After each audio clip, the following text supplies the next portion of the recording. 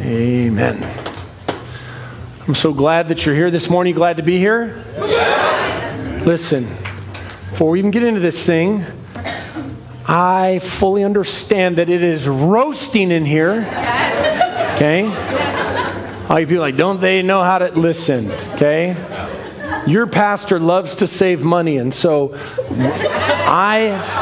we've got it on a timer, and it's a schedule, and so I try to get the sanctuary down to 65 to start service on Sundays, and then it warms up.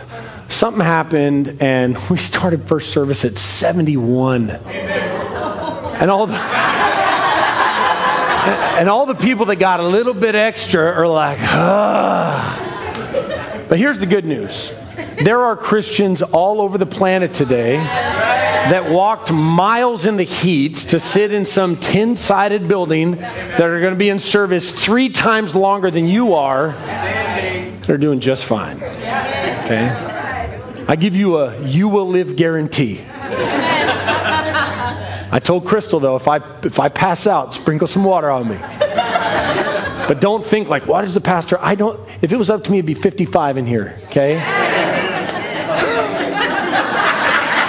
So there's second Faith and Victory in Auburn. What was the split over exactly? The 55s and the 75s.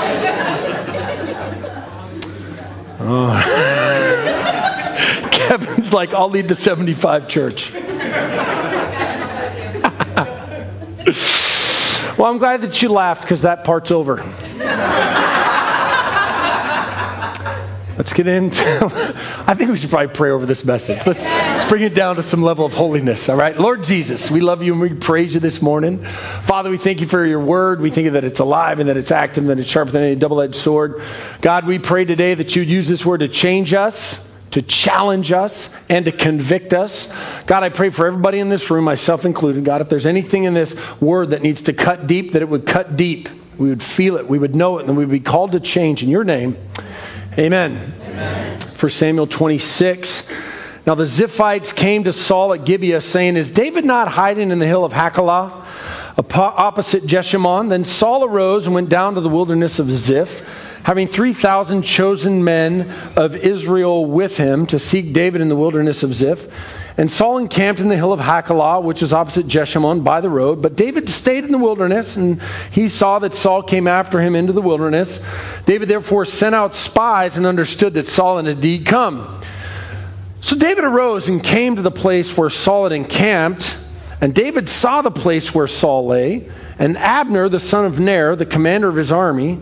Now Saul lay within the camp with the people encamped all around him. Then David answered and said to Amalek the Hittite and to Abishai the son of Zeruiah, brother of Joab, saying, who will go down with me to Saul in the camp? And Abishai said, I will go down with you. So David and Abishai came to the people by night, and there Saul lay, sleeping within the camp, with his spear stuck in the ground by his head. And Abner and the people lay all around him. Then Abishai said to David, God has delivered your enemy into your hand this day. Now therefore, please let me strike him at once with the spear right to the earth, and I will not have to strike him a second time.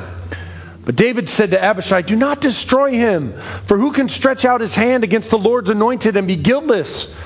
David said, furthermore, as the Lord lives, the Lord shall strike him, or his day shall come to die, or he shall go out to battle and perish. The Lord forbid that I should stretch out my hand against the Lord's anointed. But please, take now the spear and the jug of water that are by his head, and let us go. So David took the spear and the jug of water by Saul's head, and they got away. And no man saw it or knew it or awoke, for they were all asleep, because a deep sleep from the Lord had fallen on them. Now David went over to the other side and stood on top of a hill afar off, a great distance being between them. And David called out to the people and to Abner, the son of Ner, saying, do you not answer, Abner? And Abner answered and said, who are you calling out to the king? So David said to Abner, are you not a man? And who is like you in Israel? Why then have you not guarded your lord and the king? For one of the people came in to destroy your lord, the king. This thing that you have done is not good. As the Lord lives, you deserve to die because you have not guarded your master, the Lord's anointed. And now see where the king's spear is in the jug of water that was by his head." Then Saul knew David's voice and said, "Is that your voice, my son David?" David said, "It is my voice, my lord, O king." And he said, "Why does my lord thus pursue his servant? For what I have done or what evil is in my hand, now therefore please let my lord the king hear the words of his servant. If the Lord has stirred you up against me, let him accept an offering. But if it is the children of men, may they be cursed before the Lord. For they have driven me out this day from sharing in the inheritance of the Lord, saying, 'Go serve other gods.' So now do not let my blood fall to the earth before the face of the Lord. For the king of Israel has come out to seek a flea, as when one hunts a partridge in the mountains." And Saul said, "I have sinned. Return, my son David, for I will harm you no more. Because my life was precious in your eyes this day. Indeed, I have played the fool and erred exceedingly." And David answered and said, "Here's the king's spear. Let one of the young men come over and get it. May the Lord repay every man for his righteousness and his faithfulness. For the Lord delivered you into my hand, but I would not stretch out my hand against the Lord's anointed. And indeed, as your life was valued much this day in my eyes, so let my life be valued much in the eyes of the Lord. And let him deliver me out of all tribulation."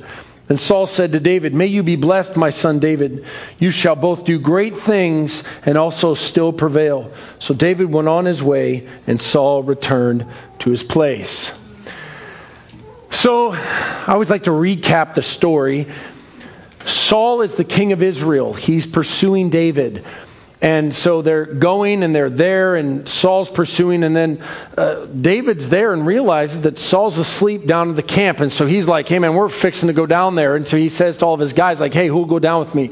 This guy Abishai goes, "I'll go." So they go down there, and then they find Saul. Now mind you, if you're listening, there was 3,000 men in there, and they were all asleep. So they go down, and they find Saul asleep and his guard, Abner, right next to him. And so Abishai's like, "Dude, here's our chance. Let's kill him." And David's like, "Hold on, bro. We ain't killing the king. Like, no, we're not doing that because he's God's anointed. And if God's going to kill him, God's going to kill him, but we're not going to kill him." And so Abishai's like, "All right, let's do that. Well, let's take a spear in his jug, though. Okay?" Like, all right. So we got a spear in his jug. So then the next morning they wake up and they're standing on the other side of the valley, and they call out to Abner, and they're like, "Hey bro, we got the jug, we got the spear. We could have killed your man, but we didn't." Abner's like, "Dang it." Then it cuts into Saul's heart, and Saul's heart is like, "Dang it. They could have killed me and they didn't do it." So what does Saul do? Saul repents, man. Saul goes, "Man, I was wrong. This guy David's a better man than me. I would have killed myself if I had the chance." What are we talking about this morning? We're talking about, are you down? And down is kind of I don't think kids say anymore, "Are you down?" You know, it's funny, like the older you get, the more you realize you are not even remotely connected to what the kids are saying. Kids don't say that anymore. But the point is, are you committed? Are you committed? God wants you to be deeply committed to Him and to His church. He wants you to be committed. The first thing we're going to talk about this morning is that the committed steps up. Verse 6, "Then David went to Amalek the Hittite and Abishai, son of Zeruiah, Joab's brother. 'Who will go down into the camp with me to Saul?' 'I'll go with you,' said Abishai. 'I will go with you.'" In this story, this guy Abishai actually has no idea what he's fixing to get into. His leader says, "I'm going down. Who will go with me?" Abishai stands up and goes, "I'll go. I don't know what we're doing, but if you're asking for help, then I'm going. I'm down. I'm going wherever you're going." Why? Because, David, I trust you. I believe in you. You're my leader. I've seen you. I've seen how you lived. I know that you're leading me into good things and not into bad things. And if you're going and if you need help, you can count on me. I will go with you. I love his heart in this moment. He didn't ask any questions. He didn't say, "Well, you know, David, I have been really busy. And I got this thing going on later on this afternoon. And I'm not sure if it can fit within my schedule. So can you give me all of the parameters of what we're really going to do? Because the kids got practice, and I got to mow my lawn. I got some other stuff. It's a little more pressing than whatever it is you're asking me to do. What are you really asking of me?" No, he doesn't do that. There's a sermon in there somewhere. I don't know if you guys are mopping up what I'm spilling. No, he said, I'll go with you. I don't care what it is. You need help? I'm here. You need some sort of assistance? I'm your guy. You can count on me. One of the hardest things that you will do in your life is to step up and make a commitment to something. The truth is, people used to be committed. Like this used to be part of the American ethos. I don't know where it went, but it left. People used to be committed to an employer. They're not. They find a new job. People used to be committed to their marriages. No, I'll just find another one. They used to be committed to their friends. No, I'll just go, whatever. They used to be committed to their neighborhoods and their cities and their country. Like, people were committed. Used to be committed to their churches. And now they're like, you know what, man? I need something else. Like, this isn't working for me. People used to not want somebody else to do the work. They had a sense of pride and ownership and involvement. But now people nowadays are completely comfortable with watching somebody else do all the work. It used to be we had a sense of shame or guilt of like everybody else is getting their hands dirty and I'm just sitting back and watching. But now the mass of people that aren't doing anything love to watch the few and be like, man, that's awesome to watch them work. I'm sure glad I don't have to do that. This should not be the case for the church. Not at all. A Christ follower steps up when the Lord asks them to do so. The Lord has need of it. Lord, I will step up, but it doesn't happen. People turn a deaf ear. People stand up here in front of the church. They go to the membership class. They stand up here like, I want to be a member. And then it's like, whatever happened to brother so-and-so? Church says, hey, man, we need help with this. And they're like, man, I sure hope someone steps up for that. Pray. Maybe God will send them up. Why do people enjoy challenging sermons they have no intention to respond to? Why do they love that? See, what's funny about church is one of the few places where this is actually tolerated. Go be a part of any other club and don't show up and see how they treat you. Join a sports team and don't show up to practice and then try to play in the game. Go down to the bar, get you some drinks and don't pay for them and see how they treat you. We only tolerate this in church under the guise of we just want to be nice and loving. We're just taking time to let the Lord grow them. It's been 10 years, but just praying one day they'll get it. Because we want to be nice. Just want to be nice. Now, I'll tell you guys a little bit about myself, and if this offends you, it's okay. I probably offended you long before now. I'm a gun guy. Like, I like guns. Why do I like guns? Because they're dumb. Like, I don't understand it. Why do you like what you like? I don't know what it is that you like, okay? I grew up around them. I was in the military. It's just something satisfactory about watching a paper target not scream back. You know what I mean? Like, whatever. And so a few years ago, I joined a gun club.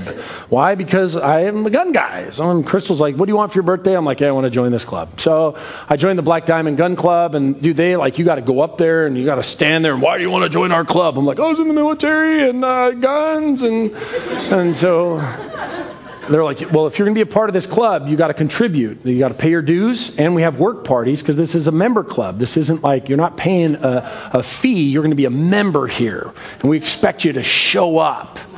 We expect you to do work here, and if you don't do work, we kick you out. You don't pay your dues, we kick you out. I was like, dude, I'm committed. I'm doing this thing. So it's been about 3 years. I've never showed up again. I don't think I've even gone shooting in probably like 2 years. What's funny is that like, but I don't go around and tell people in the community like I'm part of the Black Diamond Gun Club. Because I'm not. They sent me a letter in the mail. It's like, apparently you don't want to be one of us, so we're canceling your membership because you haven't paid your dues, you haven't showed up, and you're not one of us. Because they don't tolerate that.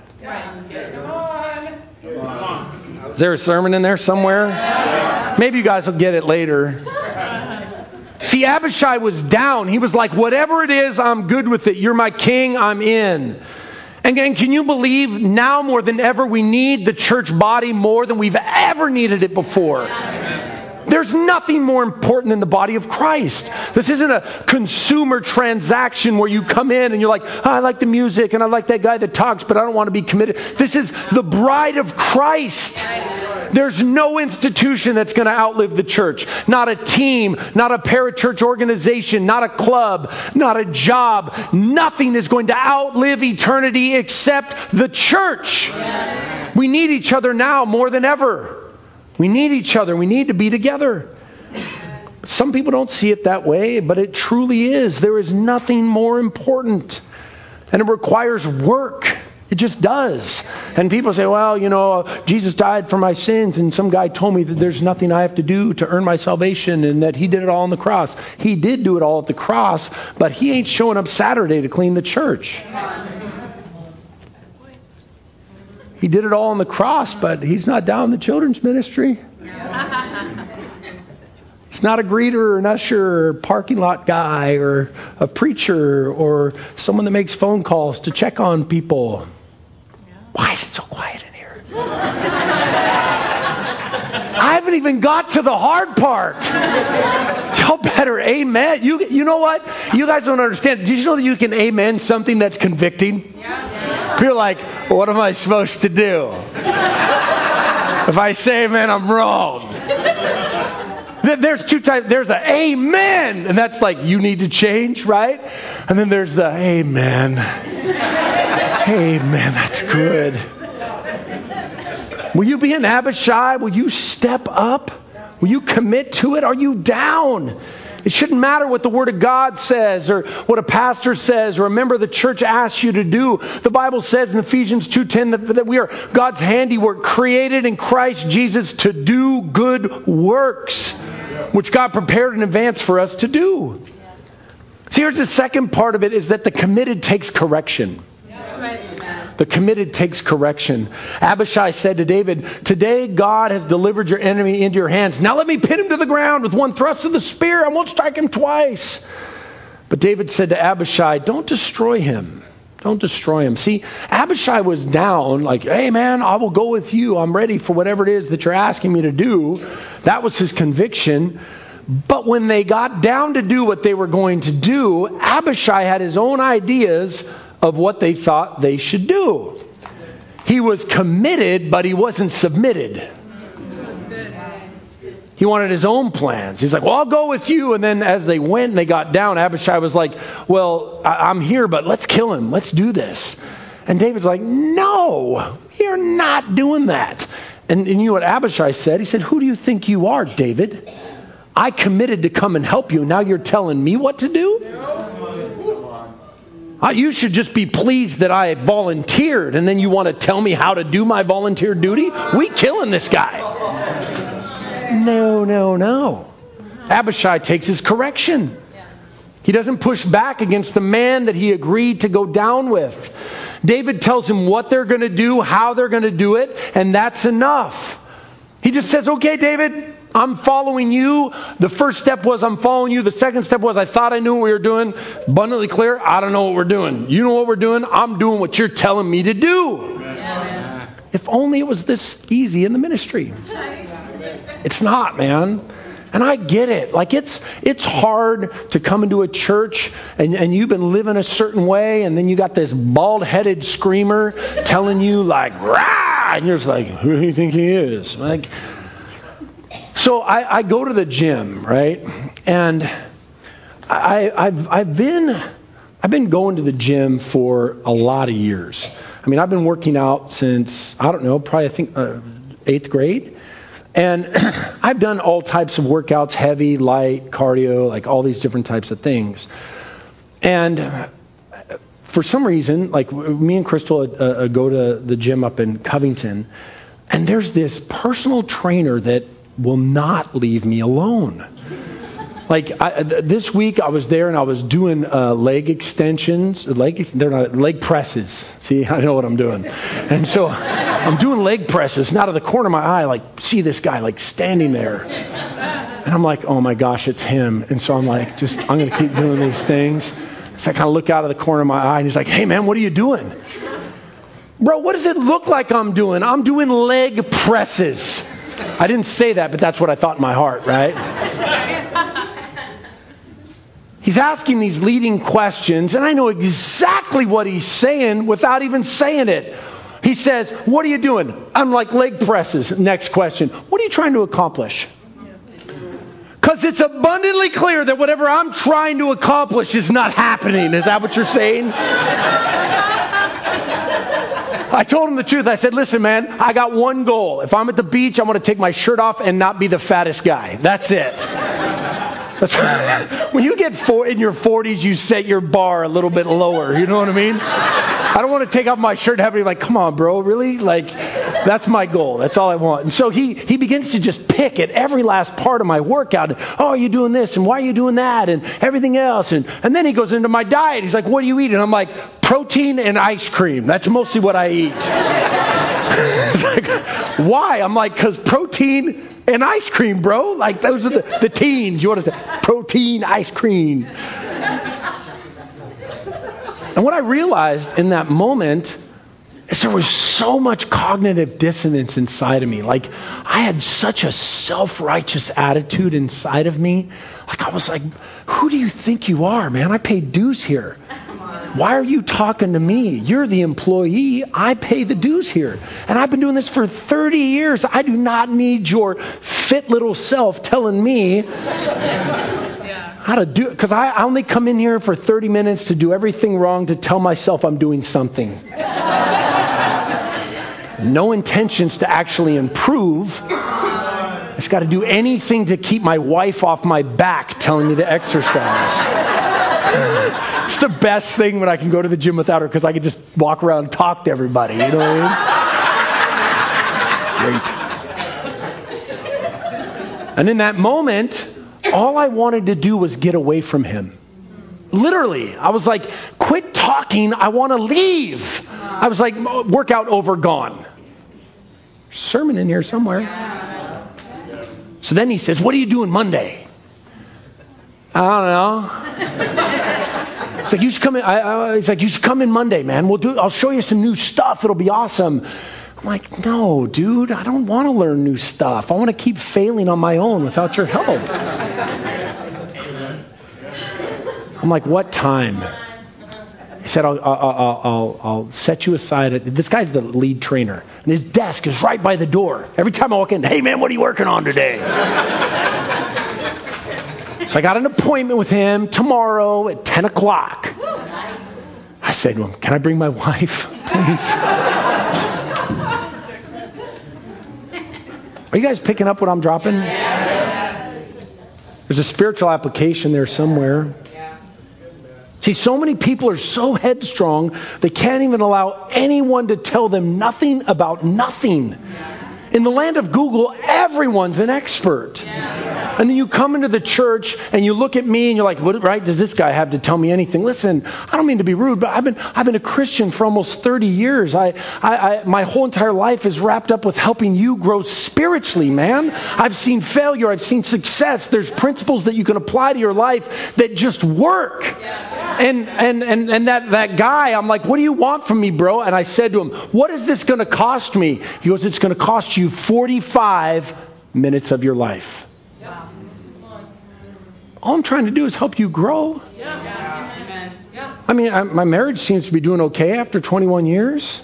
Kids are pretty obedient. Like, our finances pretty good. We love Jesus. There's a couple people coming to this church after 16 years. I mean, somewhat know what we're doing. I'm not trying to destroy you. I'm trying to help you. I'm trying to help you grow spiritually. Why are people so unwilling to accept correction?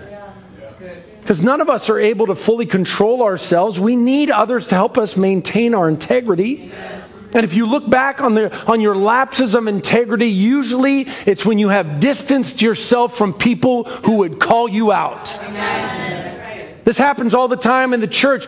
People separate from the church people and they start hanging around with like-minded people that are going to tell them exactly what they want to hear, because they don't want to be around the people that are going to tell them stuff they don't want to hear. No one at the buffet is asking about my workout plan. It's just agreed. Right? We're there. I ain't saying nothing about what you're putting on your plate. You ain't saying nothing about what I'm putting on my plate. The Bible says in Proverbs 18:1, a man who isolates himself seeks his own desire. He rages against all wise judgment. In this scenario, Abishai was being protected from something that was going to hurt him. If Abishai would have killed God's anointed, God would have killed Abishai. And David says, bro, I wouldn't do that if I were you. That's not what we're doing. We're not killing God's anointed. And Abishai says, okay, I know that you're protecting me, David. Abishai trusted David. He didn't push back. He just stopped doing it. Do you guys use your GPSs in your car? Yeah. Do you fight Google and be like, I ain't going that way. I'm getting on 167 north. I'm going 167 south at 4 p.m. I don't know what GPS is telling me. No. I don't care where that route is going. You're like, we are trusting Google. Come to church. I preach it in the Word of God. You hit the parking lot. Like, I don't know who that guy thinks he is. What does he think he is? Tell me this. Tell him. He didn't tell me.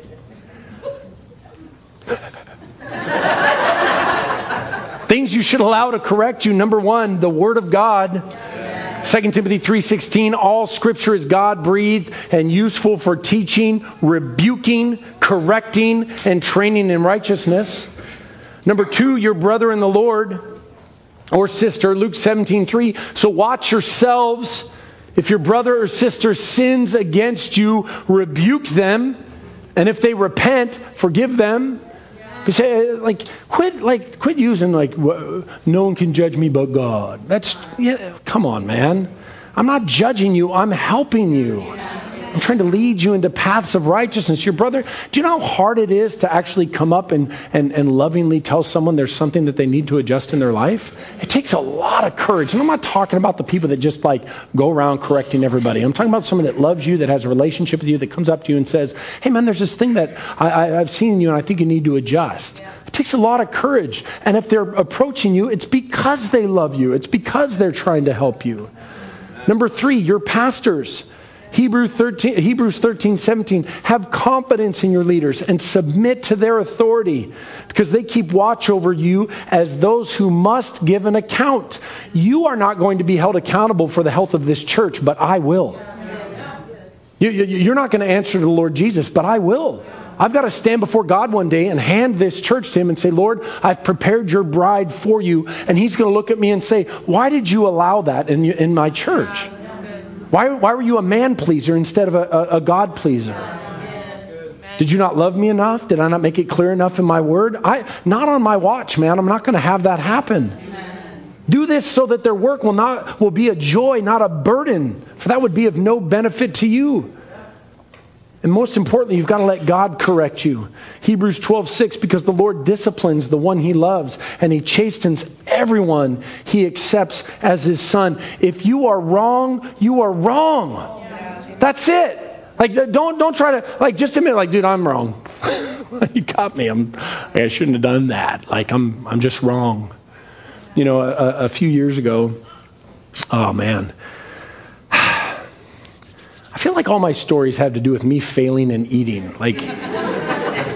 So we go to this restaurant. I won't tell you which one it was, but it was a bird and it wasn't blue. And so we go there, and when you go there, they've got unlimited fries, right? No one goes there for the food; they go there for the fries, right? You eat the burger and then you eat your body weight in fries. And so we're there, and if you guys don't get anything from this story and I just embarrass myself for no reason, it will be for nothing. So we're there, and it's me and Crystal and Gabe. Oh my gosh. And so he got fries, and I had eaten all of my fries. And because I'm a selfish, self-serving man, when I ran out of my fries and my son was sitting there and he had fries, listen, man, I made you. I'm asking you for none of your fries. I'm taking some of your fries. You know what I'm saying? I'm paying for this meal. You're on this earth because of me. You have fries. I don't have fries. I'm taking the fries.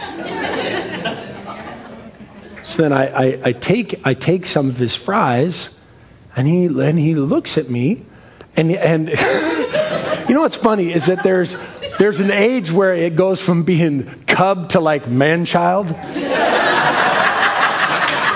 He was probably around like 15 or 16. So he grabs my hand and the fries at the same time. And so, like when you have those moments where like, this is the day, right? Like someone's going to win and it's going to be me. So I have the fries. His tiny little hand comes over the fries and he begins to pull the fries back. And I'm like, oh, it's on. So I begin to squeeze these fries and they're coming through my fingers and he's grabbing it like, give me my fries. Crystal's like, will you guys stop? I'm like, let go of the fries. He's like, they're my fries. So I did what any loving Christian pastor, man, leader would do. I grabbed a knife and I began to go like this on top of his head. It's like, let go of the fries with a knife. And it wasn't the butter knife, it was the steak knife.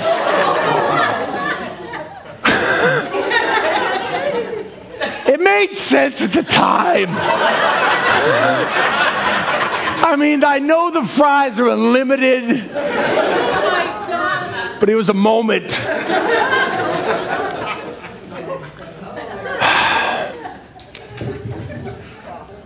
The blood started to come out of his hand. It was a surface wound, okay?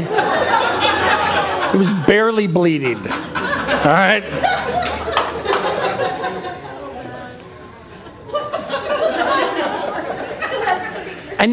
And so I don't remember anything else about the meal, okay? I remember we finished eating, we left, we got in the car. And my son says to me, Dad, you made me bleed. And my flesh is like, that's because you took the fries that were rightfully mine. I bought them, I made you, they're my fries. And he looked at me and goes, Dad, why were you striking me with a knife? Because I'm a broken, sinful man that in the smallest things in life, I can't seem to win every time. My emotions got the best of me. My heart got the best of me, and I completely embarrassed myself, son. And I need you to forgive me because there was nothing in that story that was right. I was the attacker. I was the wrong guy. I was rude. I was inconsiderate. Everything about that story was totally and completely wrong, including my wife's scorn of looking at me like with the really eyes. I'll even let my kids correct me when I'm wrong. I'm not going to lose my relationship with my son over French fries. I'm going to let him correct me. Why? Because I love him that much. And when I'm wrong, I'm wrong. It doesn't matter that you're my son. If he was here, he'd be like, amen. Thirdly, the committed does their job. An interesting part of this story is when David stands on the other side of the valley and calls out Abner, he literally calls out his manhood. He calls out his inability to do his job. He says, you had one job, Abner, one job. You're a man, aren't you? What you have done is not good.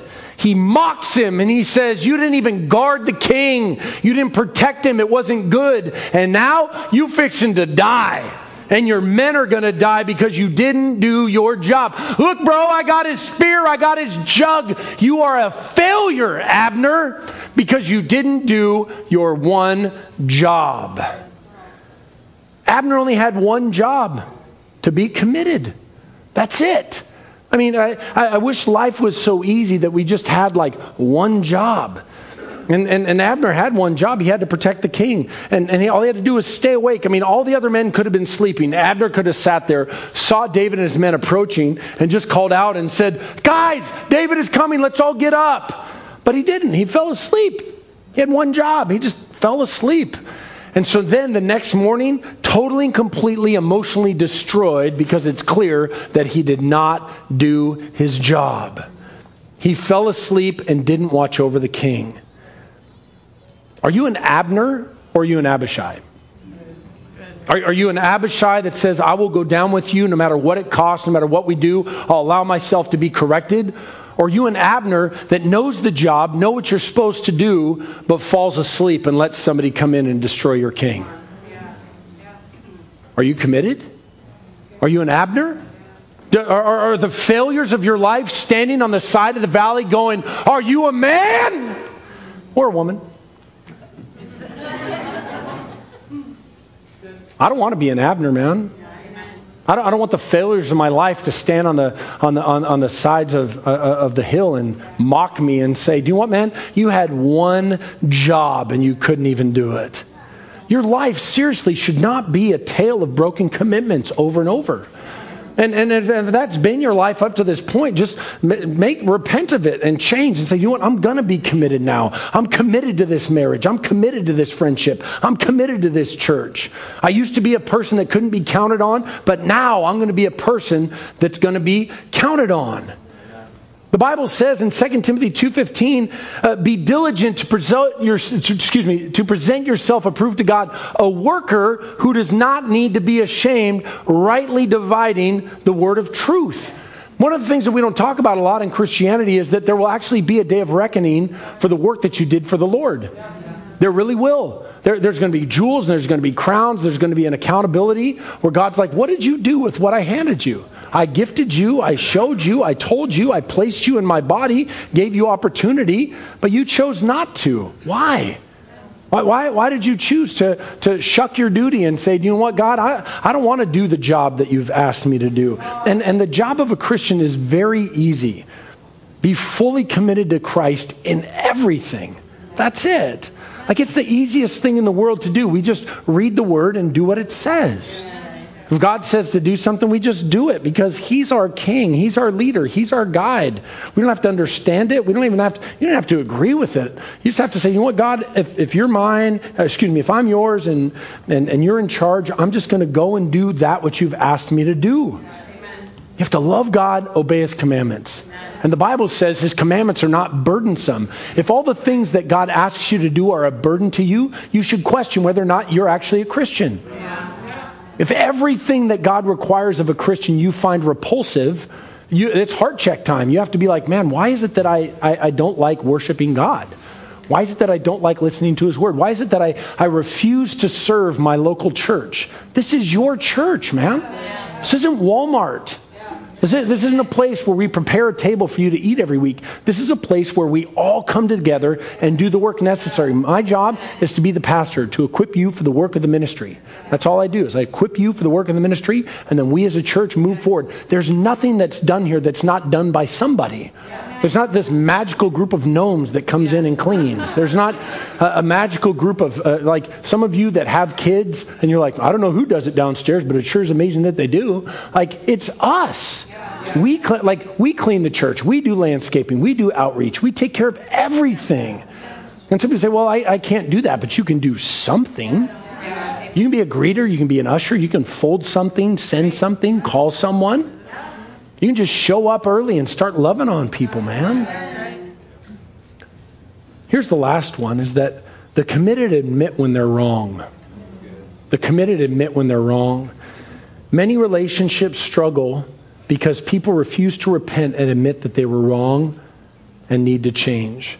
And I've known many people like this in my life, man. They refuse to even apologize to their spouse or their friends.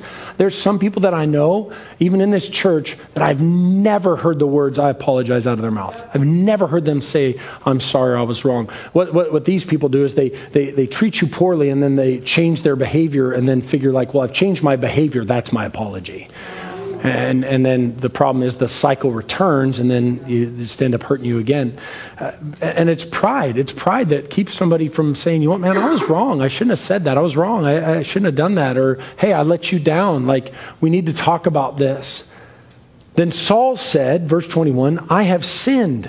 Come back to me, David, my son, because you considered my life precious today. I will not try to harm you again. Surely I have acted like a fool. King James says, played the fool, and have been terribly wrong. If you're committed, you're willing to admit that you're wrong, and you know that you need to admit it. And here's what happens, right? I mean, you preach a sermon like this, and it's funny. Like, you guys loved the part where I was telling you how I failed and I was stabbing my child. And you loved the part when I was talking about it in the gym and how I was out of shape and some other guy was correcting me. You guys like, yeah! And then I'm like, hey, you need to admit when you're wrong. You're like, I don't know who that's for, but it's for somebody. Pray my spouse is really listening, because it's not for me. The Bible says in Proverbs 28:13, he who covers his sins will not prosper, but whoever confesses and forsakes them will have mercy. Folks, in my job as a pastor, I've spent a lot of time with men who have sinned and have not confessed it. And I will tell you, it eats them up. They'll talk about everything else that's going on except for what needs to be talked about, because they're embarrassed and they're ashamed, and they don't want to admit that they're wrong. They don't want to admit that they failed. They don't want to admit it. When you admit it, when you confess it, when you speak out to God and say, do you know what? I've done this thing wrong. There's a certain washing that happens. God receives it. Like when you speak it out and you say, literally, when you're alone with God and you say, God, forgive me of this, He will forgive you. And there's a certain power that comes when you're with one of your brothers or sisters in the Lord, and you say, and the Bible even says, it says in James, it says, confess your trespasses to one another and pray for one another that you may be healed. The effective fervent prayer of a righteous man avails much. But when you speak it to somebody else, it's embarrassing. But there's a certain freedom that comes when your brother or sister in the Lord says, you know what? God loves you. God forgives you. God's going to repair you. You're going to move forward. And if you have a brother or sister in the Lord that shares those things with you, you better keep that thing in the lockbox, man. Don't even tell your spouse. You keep between them and God, because if you go out and tell somebody what somebody else confessed to you, man, woe be to you, man. Woe be to you. You don't want to answer for that at all. The committed admit when they're wrong. If you're not a Christian this morning, you probably just need to admit that you're not a Christian. Just a moment here, I'm going to close this sermon, and I want to encourage you that if you have not admitted to Christ, I have wronged you and I need to be set free, He wants to forgive you and He wants to set you free today. Would you close your eyes? Would you bow your heads?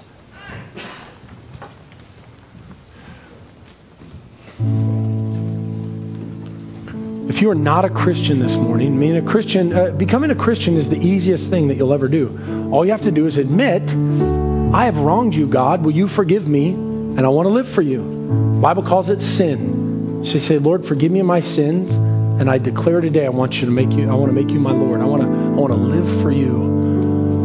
And if you've never made that decision before, if you've never said, Lord, I'm a sinner that needs a Savior. I need to be set free. If you've never made that decision before and you need to do that for the first time, we want to pray with you. I want you to raise your hand right now and say, I'm ready to give my life to Jesus. Is there anybody that needs to do that for the very first time? Hand held high. There's no shame in it.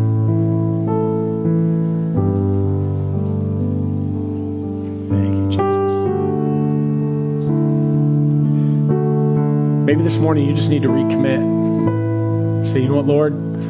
I've known your truth. I've been far from it. And I've wondered how I'm going to get back to you. I'm going to come back to your grace. He didn't leave you. You left Him. And now you need to come back.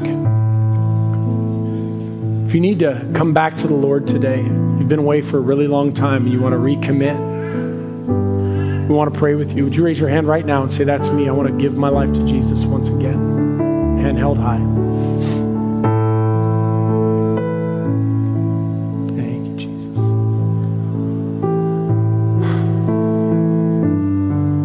I don't know what the Lord spoke to you this morning. Maybe there's just seeds of rebellion inside of you, like, man, I haven't been committed to you, Lord. There's areas I've been rebellious. I haven't done what you've asked me to do. Just admit it to Him. Say, you know, Lord, I'm not going to let that be the case anymore. I'm going to follow you wholly and completely. Father, we give you our lives this morning, God. We pray that we would be Abishais, not Abners. Father, we pray that we would admit when we're wrong, we'd do our job, we'd stay committed. Father, we give you our lives this morning. We give you our hearts. We praise you in the mighty name of Jesus. Amen. Amen. Why don't you stand up?